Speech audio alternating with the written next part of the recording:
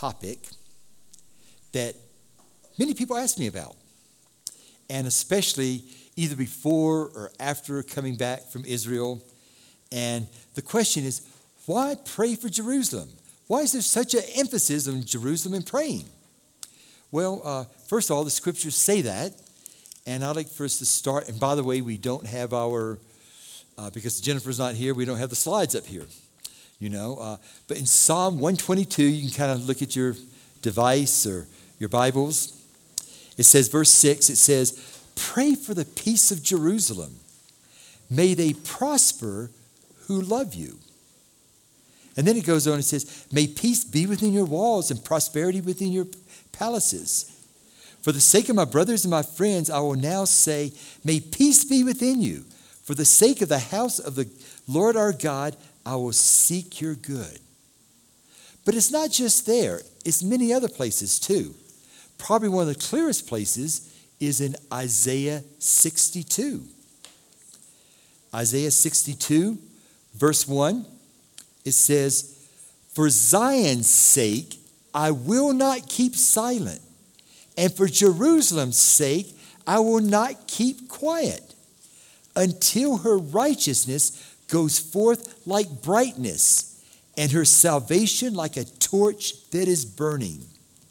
And then verse 6 and 7, on your walls, O Jerusalem, I've appointed watchmen. All day and all night they will never keep silent. You who remind the Lord, take no rest for yourselves, and give him no rest until he establishes and makes Jerusalem a praise in the earth.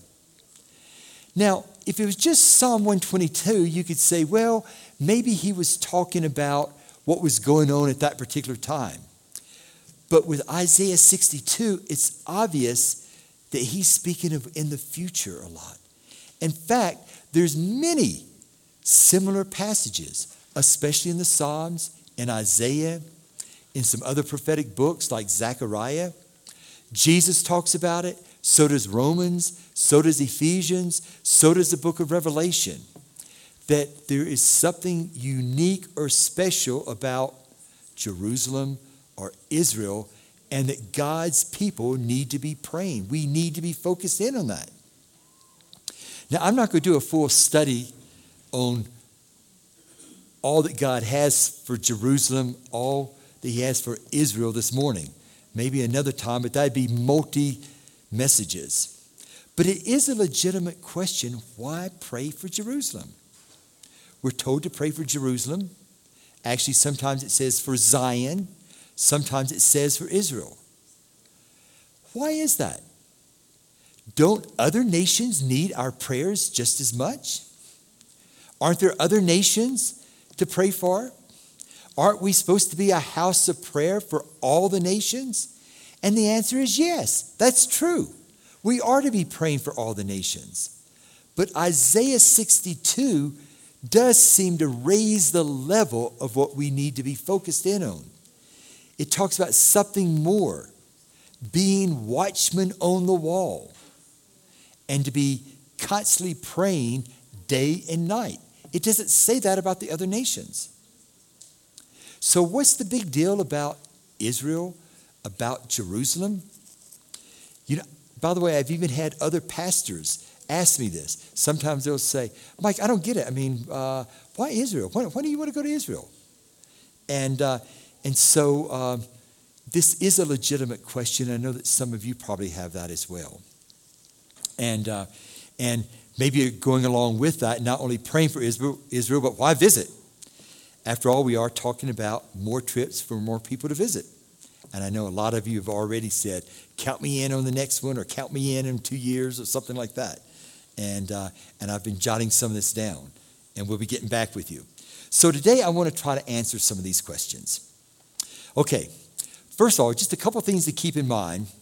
When the Bible speaks of Jerusalem, Zion, Israel, sometimes old Jacob, daughters of Jerusalem, daughters of Zion, God's people, there's a lot of overlap. In fact, a lot of times, not always, but these expressions are used interchangeably. It's a theme that runs all the way through the scriptures, Old Testament and New Testament. And by the way, often the church is thrown in there too, because some of the passages that talk about Zion, you think, well, wait a minute, is that really talking about the church? And the answer is sometimes it is. So it makes it kind of confusing. And so it's important to kind of realize there is some overlap. And again, we don't have time to explain all the differences today, but just know that yes, there's overlap. A second thing we need to realize is that throughout human history, when it comes to his people, God has two purposes that he's been tracking throughout the centuries. One of those purposes concerns the chosen people of the Old Testament, the Jewish people, the direct descendants of Abraham. He says in Zechariah, they are the apple of my eye. And then there's the land of Israel, and not so much about the government. The land of Israel seems to be something kind of unique and special too. But if you read the scriptures, there's a lot of unfinished purpose or a lot of promises that have not yet been fulfilled. So all through the centuries, God's tracking this. He's got certain things he's wanting to do. And then there's also the church, made up of all the nations of the world. And by the way, when the scriptures speak of nations, a more literal translation would be, especially in the Greek, is peoples. So it's not just countries, it's nations like the peoples of the world. And like for countries, there's, I think, 192, 193, kind of changes every year. And depending on what people describe, what people call a country, and some people say, oh no, that's part of this country. And, like Russia says Ukraine is part of them. So it's kind of, it gets complicated. But let's say this, 200 at the most countries. And yet, when it comes to various peoples of the world that may have their own language, their own culture, there's about, again, depending on how you define it, somewhere between 5,000 and 7,000. That's a lot more, isn't it? And so the church is going to be made up and is being made up of people from all peoples, all nations, all tongues. And yes, they are chosen also by God. And he has big purposes for the church as well. So not only is he working along history with Israel and the land of Israel and the Jews, but he's also doing the same thing with all the other nations in the form of the church. Okay? So you got that? Now, a lot of Christians, they tend to kind of emphasize one or the other. Well, it's the church, not the Jews. The Jews had their chance. They rejected him, so now God's moved on. Well, it doesn't really say that. Then there's some people who are kind of, it's all about the Jews. Yeah, the church is kind of a temporary thing, but it's really the Jews in the land of Israel where God's, focused at. And really, if you look at it biblically, in the end, and this is important, not understood, but his purposes for both, all of a sudden, in the end of days, becomes woven together and into one master purpose. And it's called preparing the bride of Christ. Because it's obvious, the bride of Christ, if you read a lot of places, it's the church. But then you read some places, especially in the Old Testament, no, it's Israel, or God's people who are looking to him there. And so there's a merger going on here. Romans 11, Ephesians, especially chapter 2, parts of the book of Revelation speak of this merger of two purposes. Okay? So I'm just kind of giving a little bit of background here. Now, visiting Israel, it's good for many reasons. It's good to get to know the place because it's easier to pray when you've been exposed to it. If someone tells me to pray for a missionary, for example, I've never seen him, never seen a picture or anything, it's good for me to pray, but sometimes I don't really it's harder for me to do it. But if I have an opportunity to meet this missionary, hear from them, all of a sudden I have a much more of a burden to pray. It's easier for me to pray. And the same thing, praying for Israel, praying for the purposes of God. I can visualize if I've been there and I've been to the places that Jesus has taught, where he walked on the water, where he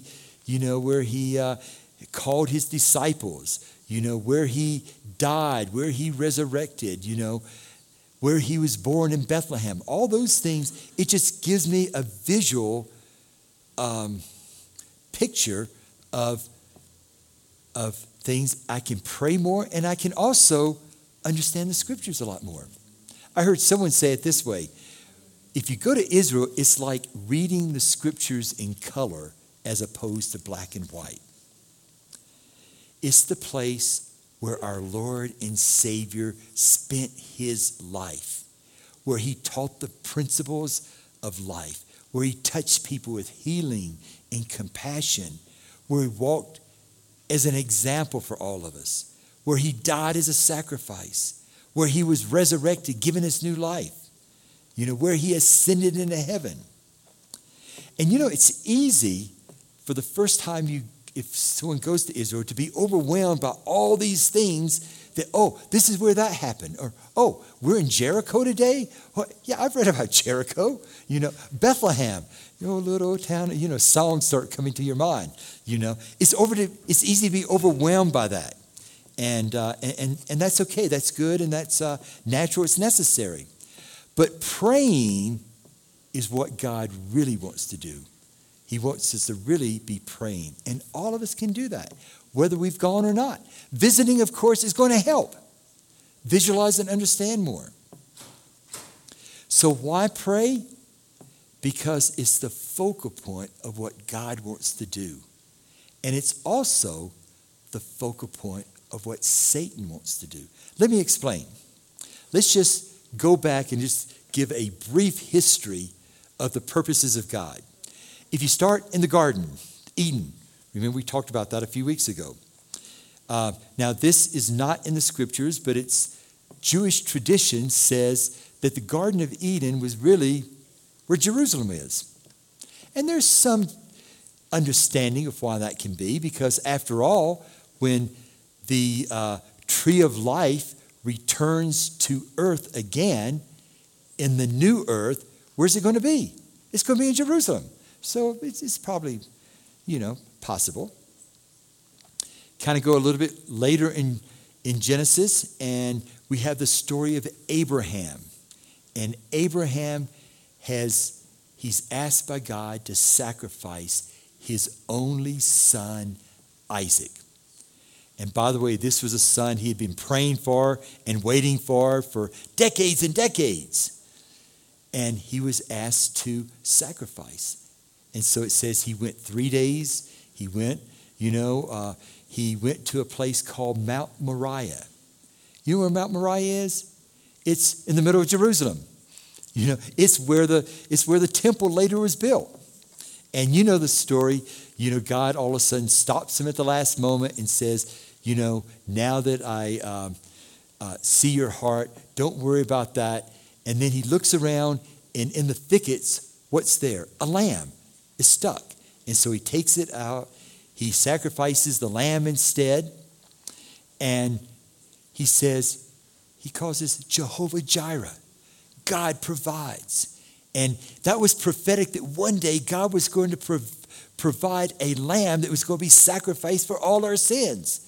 And by coincidence, it happened to be in the exact same place that Jesus is going to be sacrificed. Mount Moriah later became Mount Zion, But not only that, there's other things.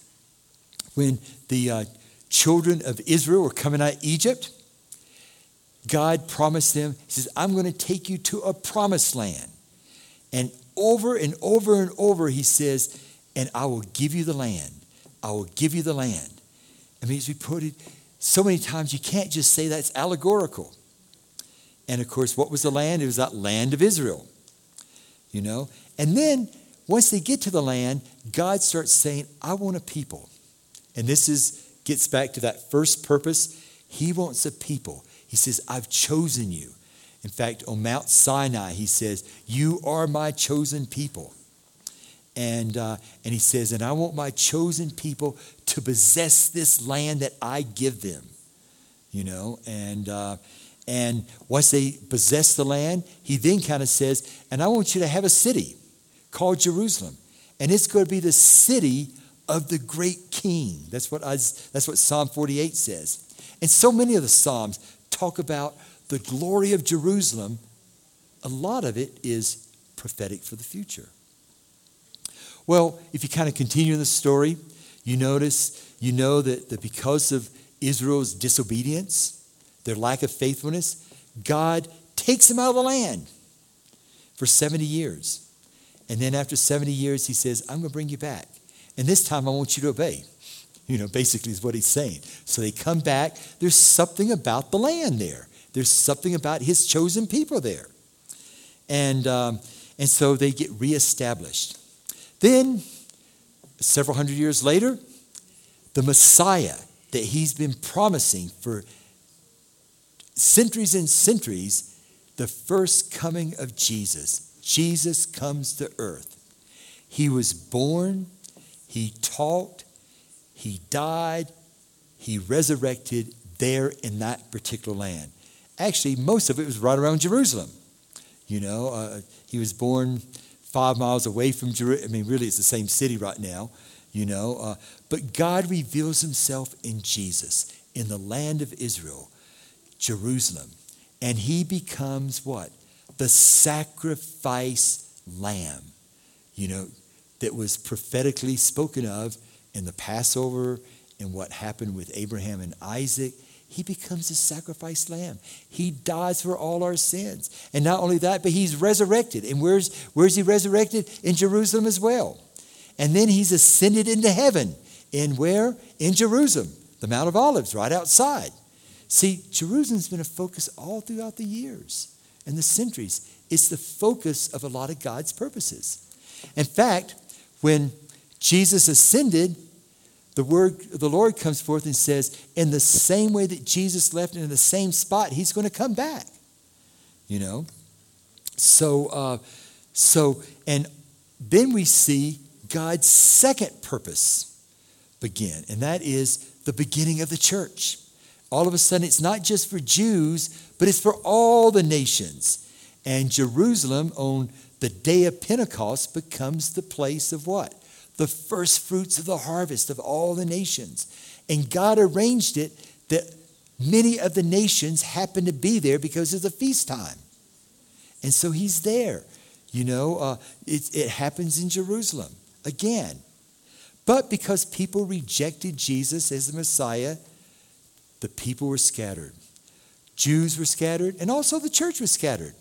And then for almost 2,000 years, God was working outside of Israel. Not exclusively, but a lot. But the promises, the prophecies were still there that something was going to happen. And devout Christians throughout all the centuries have kind of recognized, but somehow there's some things that still have to happen.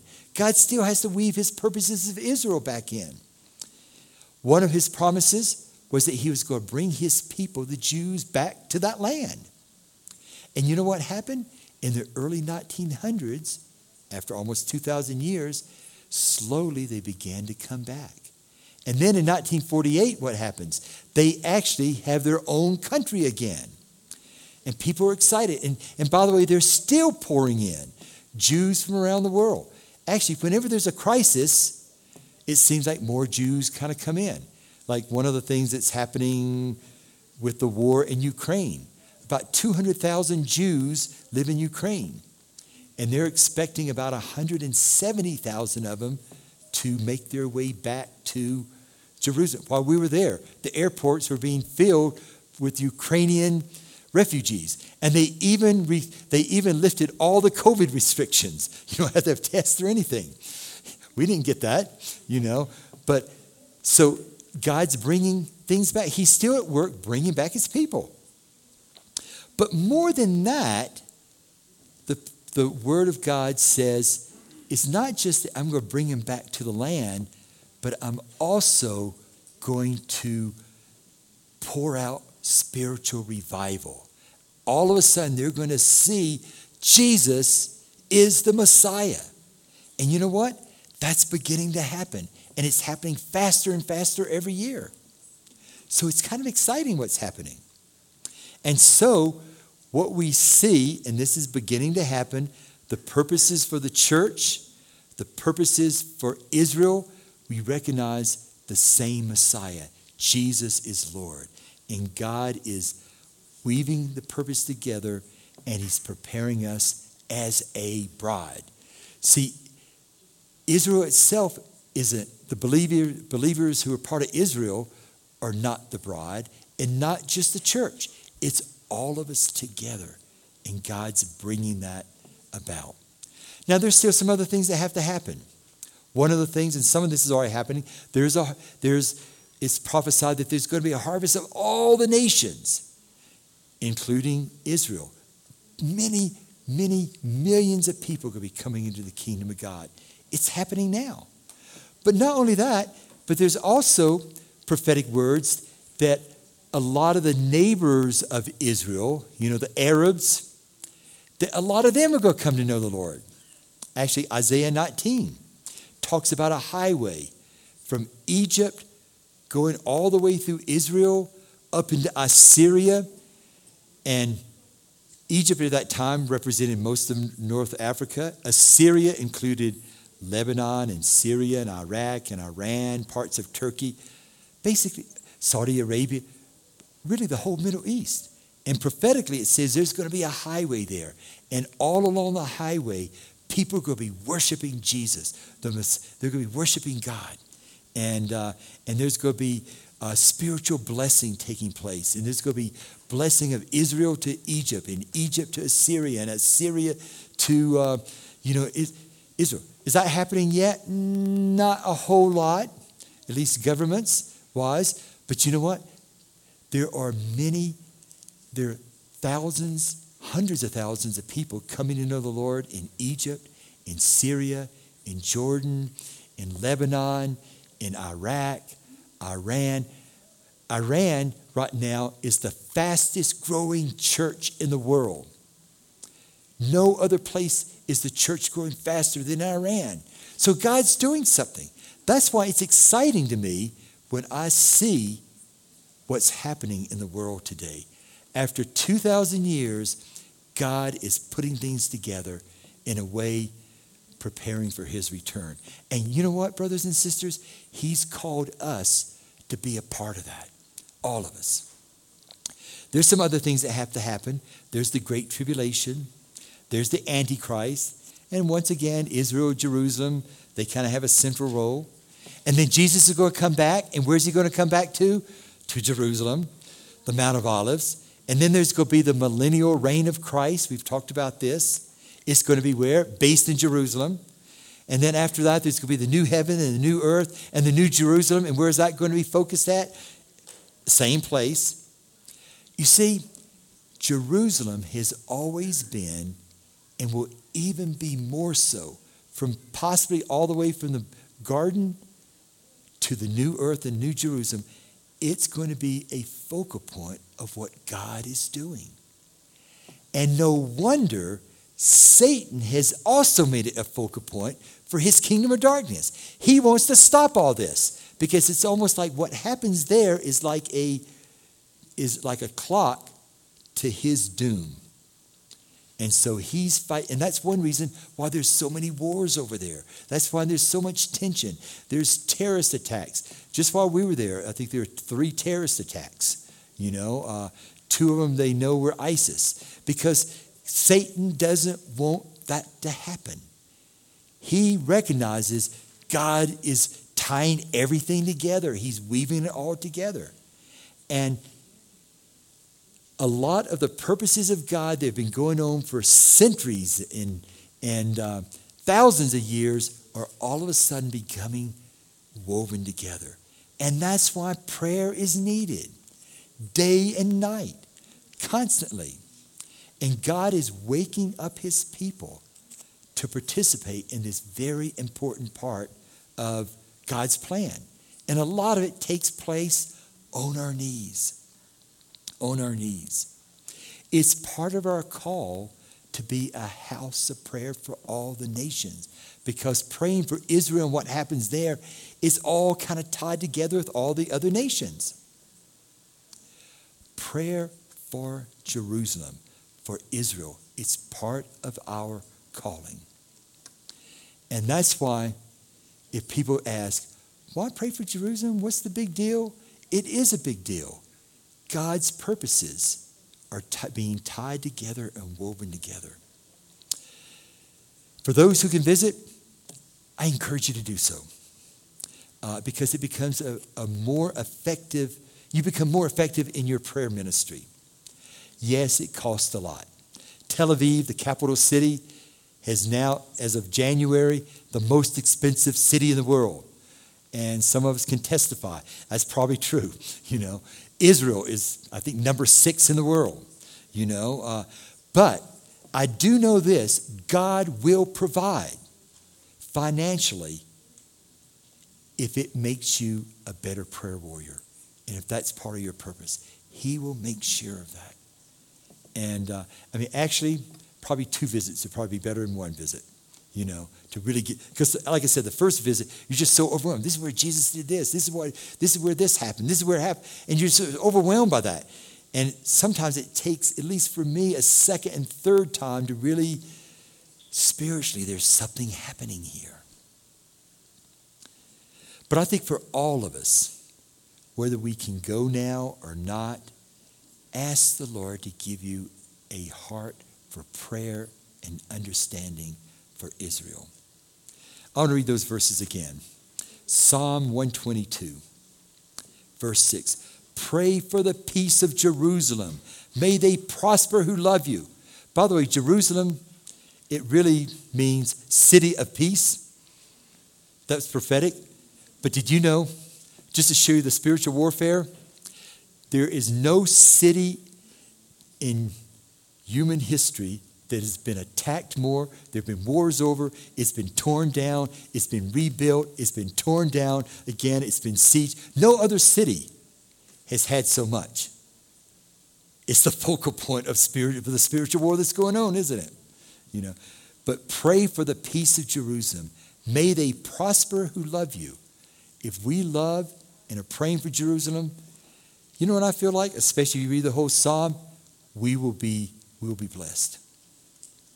And then in Isaiah 62, for Zion's sake, I will not keep silent. For Jerusalem's sake, I will not keep quiet until her righteousness goes forth like brightness and her salvation like a torch is burning. That's not happening yet. The nations will see your righteousness and all kings your glory. And then it goes on down. It says, you will be a crown of beauty in the hand of the Lord. And then it goes on and says, and as the bridegroom rejoices of the bride, so your God will rejoice over you. On your walls, O Jerusalem, I have appointed watchmen, including people from Summit County, people here at Emmanuel Fellowship. All day and all night, they will never keep silent. You who remind the Lord, take no rest for yourselves, and give him no rest until he establishes and makes Jerusalem a praise in the earth. Let's pray. Father, this morning we sang a song about opening our eyes to your love. Lord, we need our eyes open in so many areas. And Lord, in the things we've talked about very briefly this morning, we ask that you would open our eyes, that you would give us spiritual understanding, like you gave Daniel, concerning the things at the end. Lord, we also want to thank you for letting us participate in such a beautiful part of what you're doing here on the earth today. Lord, we may not ever go, but Lord, we can be on our knees praying for your purposes to come about. And especially as they weave together in the land of Israel and the land of Jerusalem. Lord, we thank you for what you're doing. And again, thank you for letting us participate. In Jesus' name we pray. Amen.